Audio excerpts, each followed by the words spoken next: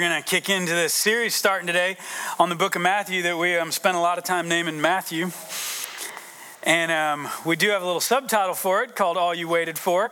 And as we talk through all this over the next couple weeks, what I want us to do is look at Matthew through this big picture lens. And what we see in the scriptures is really often this thing that Matthew does so unbelievably well, is he uses this kind of tool that I'm going to call the microscope telescope method, to where he continually takes this moment that's happening in the scripture, this moment in the life of Jesus, and he allows us to see it through this microscope of what happened right there, but he always does it in light of this telescopic view of looking back to the whole of Scripture and being able to say, this isn't a random one-off thing, but this makes perfect sense in context. And so what I wanted us to do this morning was start with this little chart that you see right here. And I want to give you just a big picture overview of what this book of Matthew is all about. Now, I know it's a little small, but you can actually go onto this website called the Bible Project. You can just Google Bible Project Book of Matthew. And they got some great videos that'll walk you through this chart and do some really cool stuff in like 7 to 8 minutes. If you got just a few minutes to look at it, it really does an exceptional job of painting the picture of kind of the microscope and the telescope of this book of Matthew. And so over the next few weeks, we're going to be framing this series in light of this little chart right here. And so today we're going to be across that top line there where we look at this introduction, and we're going to be looking at this genealogy, and we're going to be looking at the birth of Jesus at the beginning of this book. But then we see is that breaks down into these 5 parts over the next section, and then a closing with the Great Commission tacked on the very end. And when we look at the big picture of what Matthew's trying to do here, we see that one, he's trying to paint this picture that Jesus is this Messiah from the line of David. We see that he's painting this picture of Jesus as a new Moses, and we're going to dig into that a little bit later because I know that might be a little confusing. And then also this deep, profound sense that God is with us. And that's one of the other key things that we're going to see throughout this whole book of Matthew. And so today, as we walk through this introduction in a few minutes, we're going to tackle that. But then we're going to spend some time over the next 6 weeks, 7 weeks, really 8 weeks total, and look at these in a little bit more of a nuanced way. And so you'll see on the left side here, chapters 4 through 7. And what happens is we see at the beginning in the introduction where what Matthew does is he connects Jesus to the Old Testament. Matthew's the first book of the New Testament, and it serves as this really great bridge between the Old Testament and the New Testament, because one of the things that Matthew does, right, is this microscope, telescope kind of storytelling. And so as he starts his book, he starts with this genealogy, and he goes all the way back to Abraham, and he connects from Abraham all the way up to Jesus and creates this link of the two to say they're going to be here together. And then we look at the birth of Jesus, and shortly after the birth of Jesus, we dive into chapters 4 through 7. And what we have is this announcement of God's kingdom. And so Jesus starts to proclaim, like, what is different now? And we're going to talk about this over the next few weeks and on Easter, this idea that we look at this movement of God. And so we as people, because of Jesus' coming onto earth, means that we are no longer here to change the world. We're here to live in light of a world that has been changed. And so this is different, right? Because once Jesus comes, it's like everything's different on the other side of it. And so as we look at that in 4 through 7, we see this declaration of the announcement of God's kingdom. And at the end of that first block, we have the Sermon on the Mount, where Jesus lays out this whole idea of this new way of life in the kingdom of God. And then we go into chapters 8 through 10, and we see that these stories aren't just pieced together individually, but there's really this beautiful thing that Matthew's doing from beginning to end as he makes his case. And as we look at this next section right here in chapters 8 through 10, we see this idea of Jesus bringing this kingdom of God, not just as this conceptual idea, but as like this real life integrating people on people. And so the way he does this is he tells these 3 stories of Jesus' interactions with people where he brings forth this kingdom, and then he says, like, y'all should follow me. And he kind of puts out this declaration and invitation. And then he goes back through and he has 3 more of these stories. Like, if you didn't get it last time, here's another try. And then he's like, come on, you should really follow me. And then he goes and he interacts with 3 more people at these stories. And at the end of that, he goes and he grabs his disciples and he says, okay, like, you should be getting the gist of this now. So now I'm going to send you out. And he goes and sends his disciples out. And then we see in this next block, right, we get this next passage right here of 11 through 13. And as we look at this, it's this sending out, and we get this picture of who really is the friends and who are the foes of Jesus. And as we look at this box and as we look at these passages, we see different people interact with Jesus in different ways. We see some of them come up to Jesus and they just see him for who he is, right? And they're like, you are the Messiah. And they fall all in following Jesus. For some of them, they come in and they're like, we're not totally convinced. We're going to need a few more miracles to see here, right? And they just want to like feel it out for a little bit. And then you get to this third group and it's a lot of these religious leaders at the time who are just like, nope, you're not it. And then at the end of this, we get through this whole section right here, we get this batch of parables that are coming in and out. And one of them, maybe you're familiar with, is this parable of seed. And Jesus tells this story about how the seed gets thrown out. And sometimes it lands on ground that is really fertile and it's just ready to sprout up. And then sometimes it lands on this soil where there's just a little bit and it can go up and the seed can start growing, but it doesn't have any roots, so it doesn't stick around very long. And then some of it just falls on a rock and the sun just scorches it and it's gone. And so you see there's like this whole block that tells this story through these individual stories and then Jesus through these parables about the kingdom. And then we go into chapters 14 through 20. And what we see here is this change in expectations about the Messiah and what it looks like to live in this kingdom of God. And one of the things that we see in this kingdom of God is Jesus often takes expectations about how things are culturally, about how things are supposed to be, maybe even about our human sinful nature, and he flips them upside down and he says, no. He says, in my kingdom, it's like this. It's like first shall be last kind of stuff. It's like if you want to experience real wealth, like give it away. It's this idea of all these different pictures of what it looks like and say, we're not about revenge, but we're about forgiveness. And then in chapters 21 to 25, we get this Palm Sunday moment. And we're going to do that on Palm Sunday. We're going to be talking about that. And we're going to look at this clash of kingdoms, right? About this idea that this Messiah is supposed to come in. He's supposed to show up on the scene and be this like disruptive military force that's going to take over Rome and dominate. And it's going to be like the king of the Jews. But Jesus comes in, he's like, no, it's actually this king of all. And it's not just for the Jews, but it's for all people. It's for the Gentiles. It's for us. It's for the messed up, broken sinners, the outcasts. It's for all of us. And he comes in and he doesn't come in this moment of power and military might, but he actually shows up on this donkey and bringing in this way of peace. And then the next week, we're going to celebrate Easter, and that's kind of the bottom line right there. And we see the death and we see the resurrection of Jesus. And we're going to celebrate and we're going to teach and we're going to talk through this idea that we're not here to change the world, but we're here to live in a changed world. And what that means for us as followers of Jesus. And then in the very last week, Nikki's going to set us up with the Great Commission, the last passage where Jesus sends all of his people out and he says, I want you to go and make disciples of all nations, baptizing them in the name of the Father, the Son, and the Holy Spirit in light of all that you've just seen. And then after that, as we start saying, okay, we're called to go, we're going to spend a couple weeks talking about the future and the vision of our church and saying, okay, where is it, God, that you want us to be and where is it that you want us to go and what is that going to look like? So that's like, for anybody that ever says I'm not prepared, that's the next 10 weeks. All right? And so we're excited about it. I think it's going to be a really helpful time. But as we do this, right, over these next few weeks, I think I'm going to be coming to you from a little bit of a different angle. You know, there's preachers and then there's teachers. And I think God has given me a little bit more gift in the preaching category. And so that means I take a little bit of information and try to bring you a lot of transformation from it. And I think teachers do a good job of taking a lot of information and then putting some transformation on the backside of it. Normally, I'm more of a preacher. But these next few weeks, bear with me, I'm going to try to be a teacher. And if it gets really boring and you're like, this isn't good, just kind of do one of these and I'll pick up on it and I'll speed it up and get moving on to the next point, okay? And so we're going to try that. But one of the things that I want to teach us this morning is a little bit about how we deal with the Bible. Okay, we have these scriptures, and as we carry these and as we talk through them, we say we want to build our lives on the reality of Jesus. Well, the reality of we get about who Jesus is comes from the scriptures. And so as we look at the scriptures, this is where we get the story of salvation.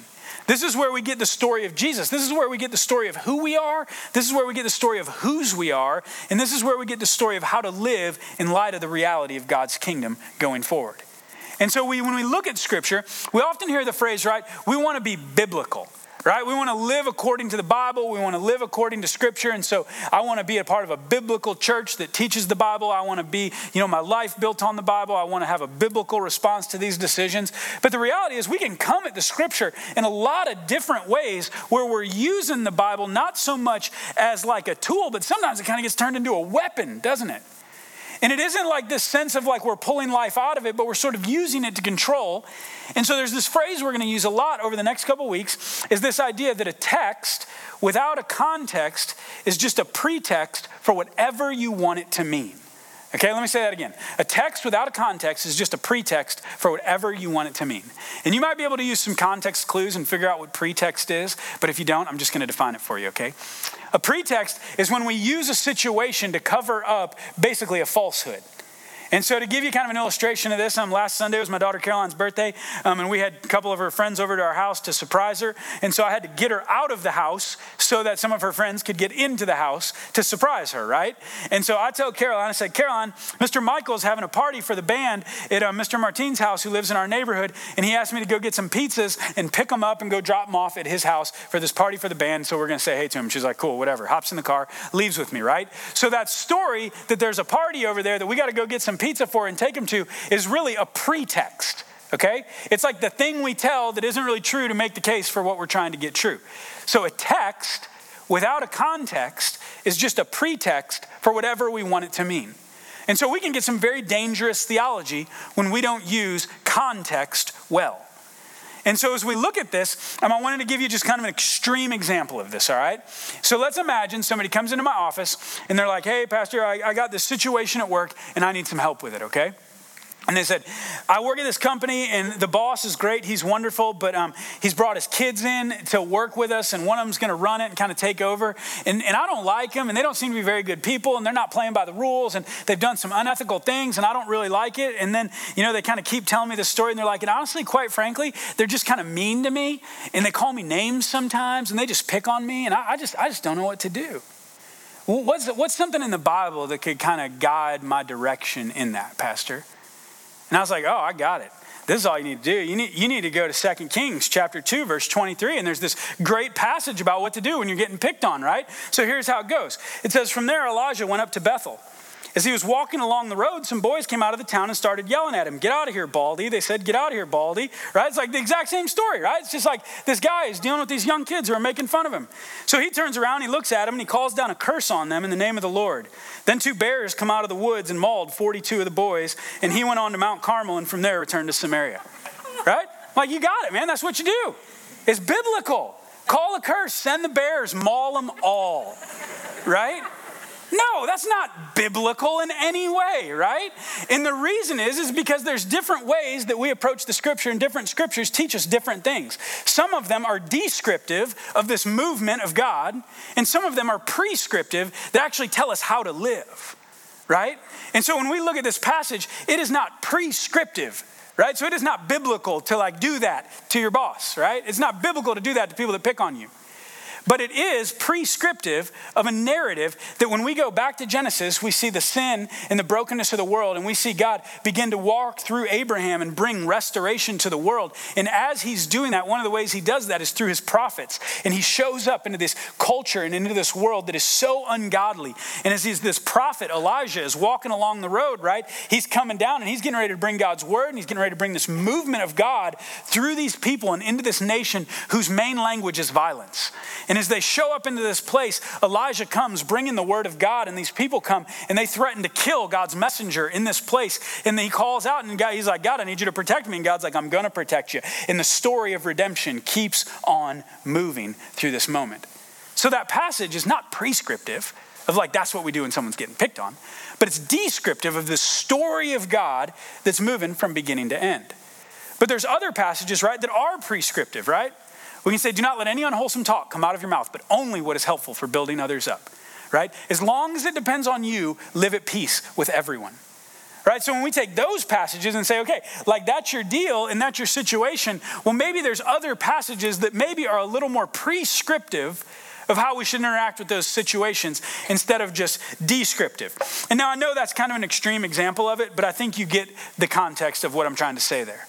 And so when we look at this, right, it's really important that we understand scripture in all of its context, right? Because if we're going to put a passage in context and say a text without a context is just a pretext for whatever we want it to mean, we have to understand where these things fit in their context. And so I want to give you just a little framework to kind of look from Genesis to Revelation in 4 big movements of scripture. And you'll see them up here on the screen. And on one end, we start with creation, right? And we see this image of creation. God creates the world, and the word that probably could just hover over creation is the word peace. Everything is as God intended it to be. Intentions are pure. Actions are pure. There's just this sense of harmony and peace. But then we see the next box, right? And sin enters into the world. And the serpent comes in, and then there's this brokenness in the world. And we're created in the image of God, but now we're tainted with this original sin in this sense that like our flesh wants to do these things that are against the way that God had created us in the beginning. And so because of this problem of sin in the world, what we see in the scriptures is God begins this movement of redemption. And we can go back to Abraham, and we see God begins to form his people, this nation of Israel, that continues to expand from Abraham's family to the nation of Israel to ascend to eventually all people who walk this earth. And so as we look at that, right, we get this story of redemption that culminates in the cross. And when we see this culmination and we see this story of redemption culminate in the cross, after that we get this picture of redemption. Right? And we go to Revelation, and what we get is this picture of this new Jerusalem. We get this picture of this new city that looks like us living back like it looked like in the garden, where peace reigns again, where justice is restored and all wrongs are made right. And so we see the scriptures as this beginning of creation. We see the fall. We see this redemption story of Jesus. Then we get to the book of Acts. We see the church start, and there's this movement of God that leads us to revelation and restoration. So when we look at scripture, it's so crucial that we see it in the context that it's in. And so as I give you that this morning, right, there's this picture that when we come to Matthew, Matthew is really the story of redemption. It's the culmination of the story of redemption. And so we see at the beginning of the passage with Matthew, as we look at this, that we look at the beginning of it. And if you have your Bibles, you can turn there to Matthew chapter 1.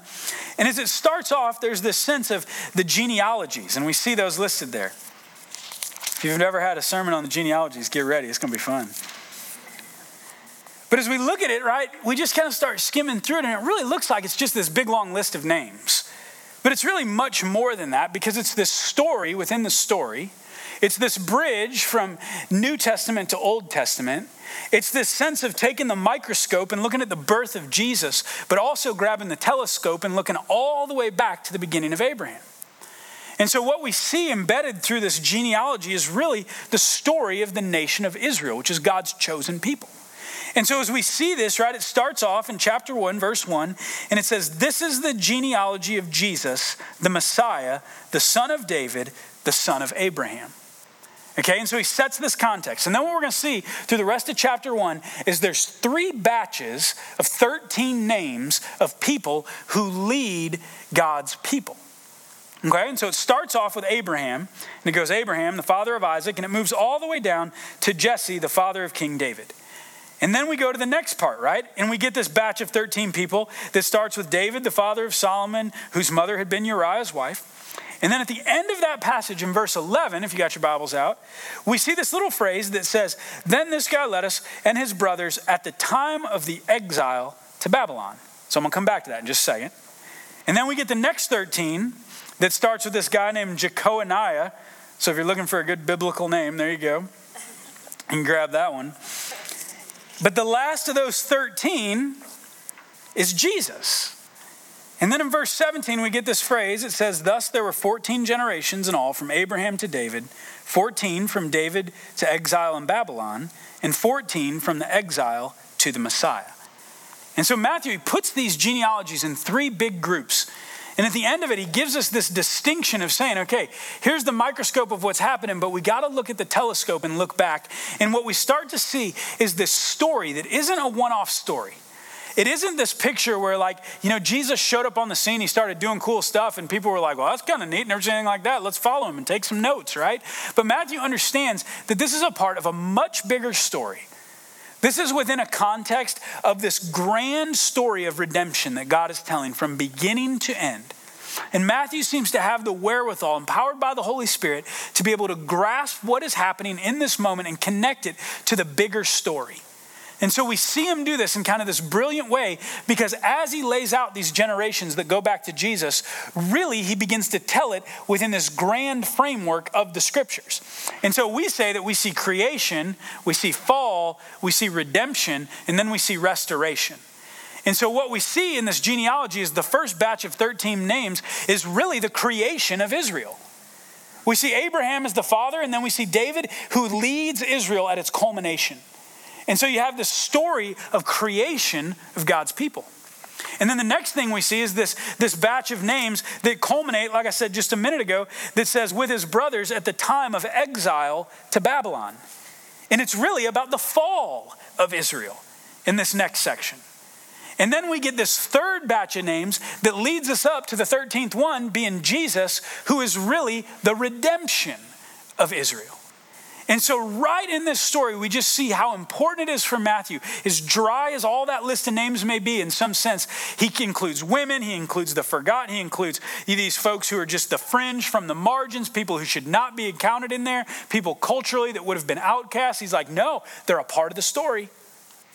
And it paints this picture that Jesus, as he steps onto the scene as this redeemer, as he steps in as the one who's going to take on sin and death and bring life on the other side of it, he paints this picture that this is not a one-off microscopic event where we're like, wow, that incarnation thing was weird, right? He's like, no, this has been going on for a long, long time.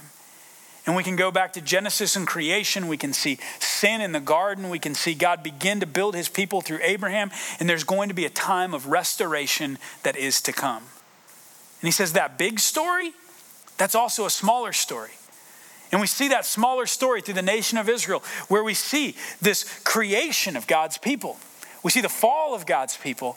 And then we next see the restoration, the redemption of God's people, culminating in Jesus. In the rest of the scriptures, post the Gospels, we see this redemption and this restoration that leads us to Revelation, into this new heaven and this new earth where all is made right. And so as we look at this in the big picture, right, we see another picture of it in Matthew chapter 2 with the birth of Jesus. And so if you have your Bibles, you can turn there. And I'm really encouraged that no one's done this yet, okay? So that's good. You're still with me, all right? At least you haven't done it so that I can see it. And so in Matthew chapter 2, verse 14, we get this picture of the birth of Jesus, and we kind of get this microscope view of it. But then when it comes up to the end of it, we get this story told with Joseph and what's happening to Joseph after the birth. And so it gets just like really, really human right here, right? And for those of us that, I'm still at 10,000 feet, I get that. But you can come down to a little more narrow level here, because what has happened is real life is hitting the fan here for Joseph. Like he has the birth, all the people come, it's kind of crazy, like all the things that have been promised were true. But now it's like the unexpected hits to him. And he's like, wait, this isn't what I signed up for. This isn't how life's supposed to go. This isn't how it's supposed to be. I thought we gave birth to this Messiah, to this King. Isn't everything supposed to be good? And everything's supposed to be wonderful. And everything's supposed to be great. We've done all the right things. I did what you told me to do, God. And here, now we're just going to get dealt another blow. And it's like this microscopic view of what happens in Matthew chapter 2, verse 13. It says, when they had gone, an angel of the Lord appeared to Joseph. And he says, get up. Take the child and his mother and escape to Egypt and stay there until I tell you, for Herod is going to search for the child to kill him. And then we get like this microscope view of the humanity of the story.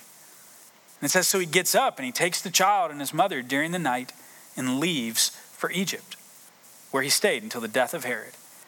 And so we feel that, right? The sense of like, man, we got to turn course. This isn't what we wanted. This isn't what we hoped for. This wasn't in the plan.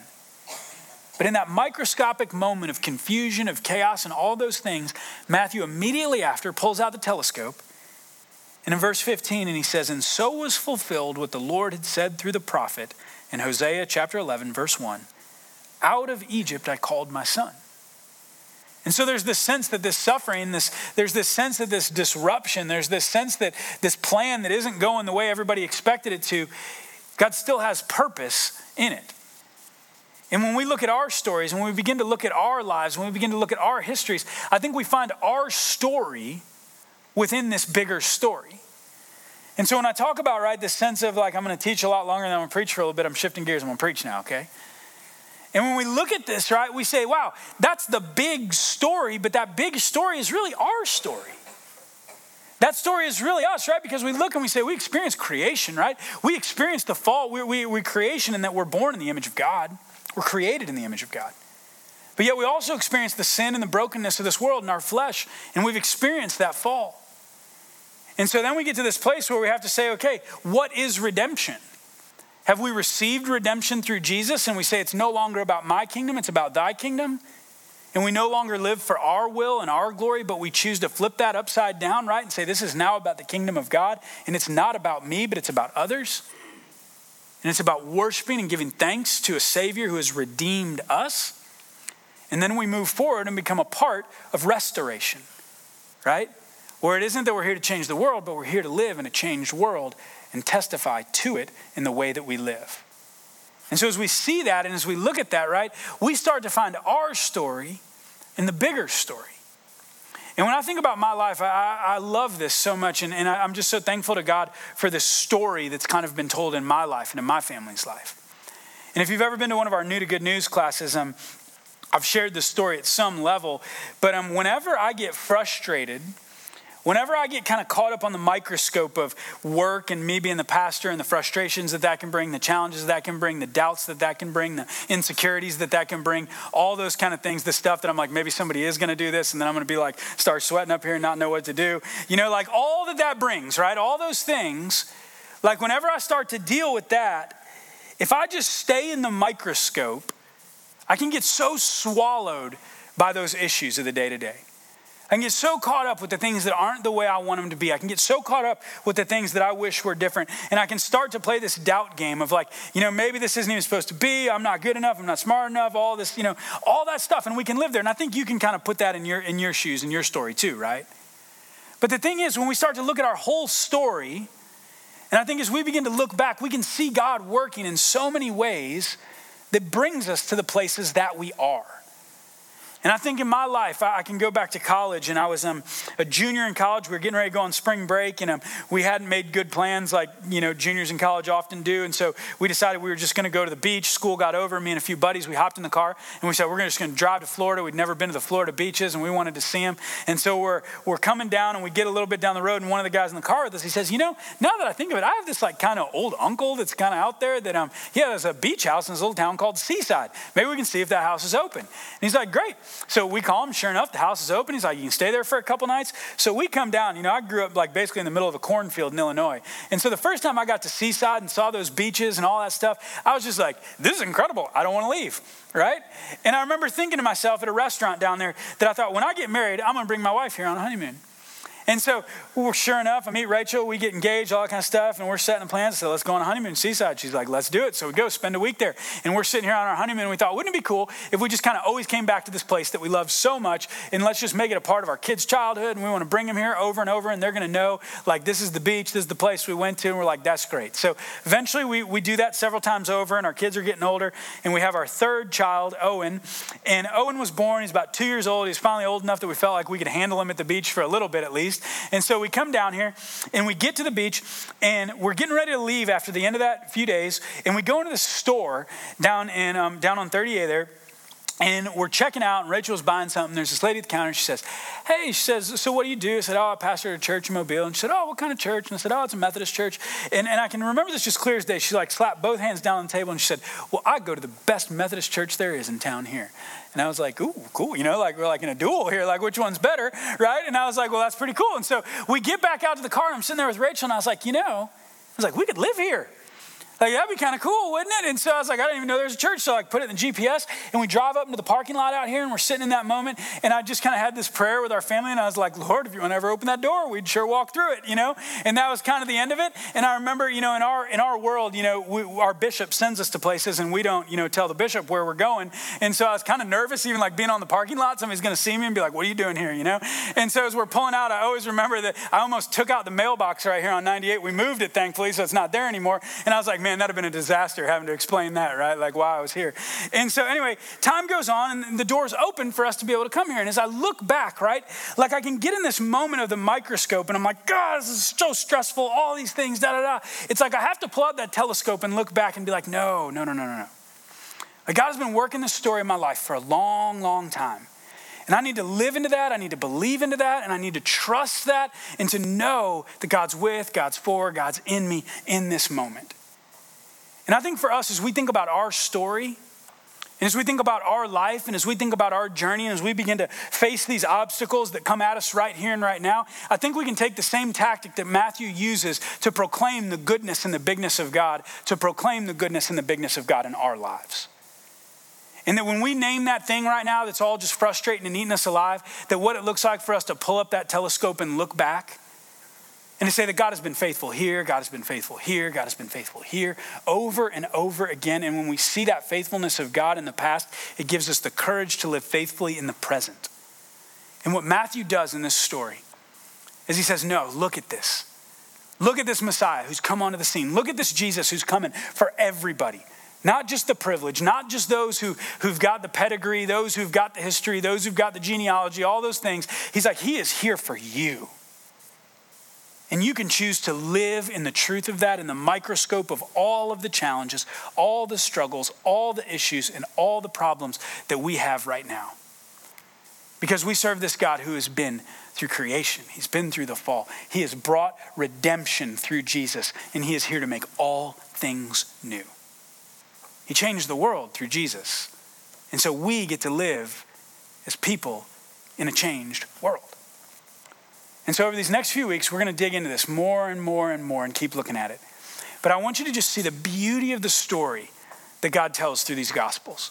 And I want these scriptures to just come to life, and they don't just become isolated little pieces of passages that we pull out, sort of like in a moment's notice when we need some quick quip to say something, and that we're not going to, pull things out of context, but we're going to really see the beauty of the big picture of what God's doing through this gospel, of what God's doing through this story, and about how our stories come in alignment with this story of redemption, about how we are God's people in this place at this time, living in light of the truth of this story. So as we move forward over these next few weeks, I hope you'd take this reading plan, that you'd be reading along with us, and that you'd be following along, reading these words, and as you read them, that you'd keep this little guide handy next to you, and you'd allow it to give you some context. Because a text without a context is just a pretext for whatever we want it to mean. And we want to be people who live faithfully in light of the truth of the gospel and what God has called us to do and who God has called us to be in this place, in this time. Amen? You have been listening to sermon audio from Good News Church in Santa Rosa Beach, Florida. We have Sunday services at 8:15, 9:30, and 11. If you're interested in finding more information on our church or ways to get further involved, visit goodnewschurch.life. Thank you for listening. We hope to see you soon.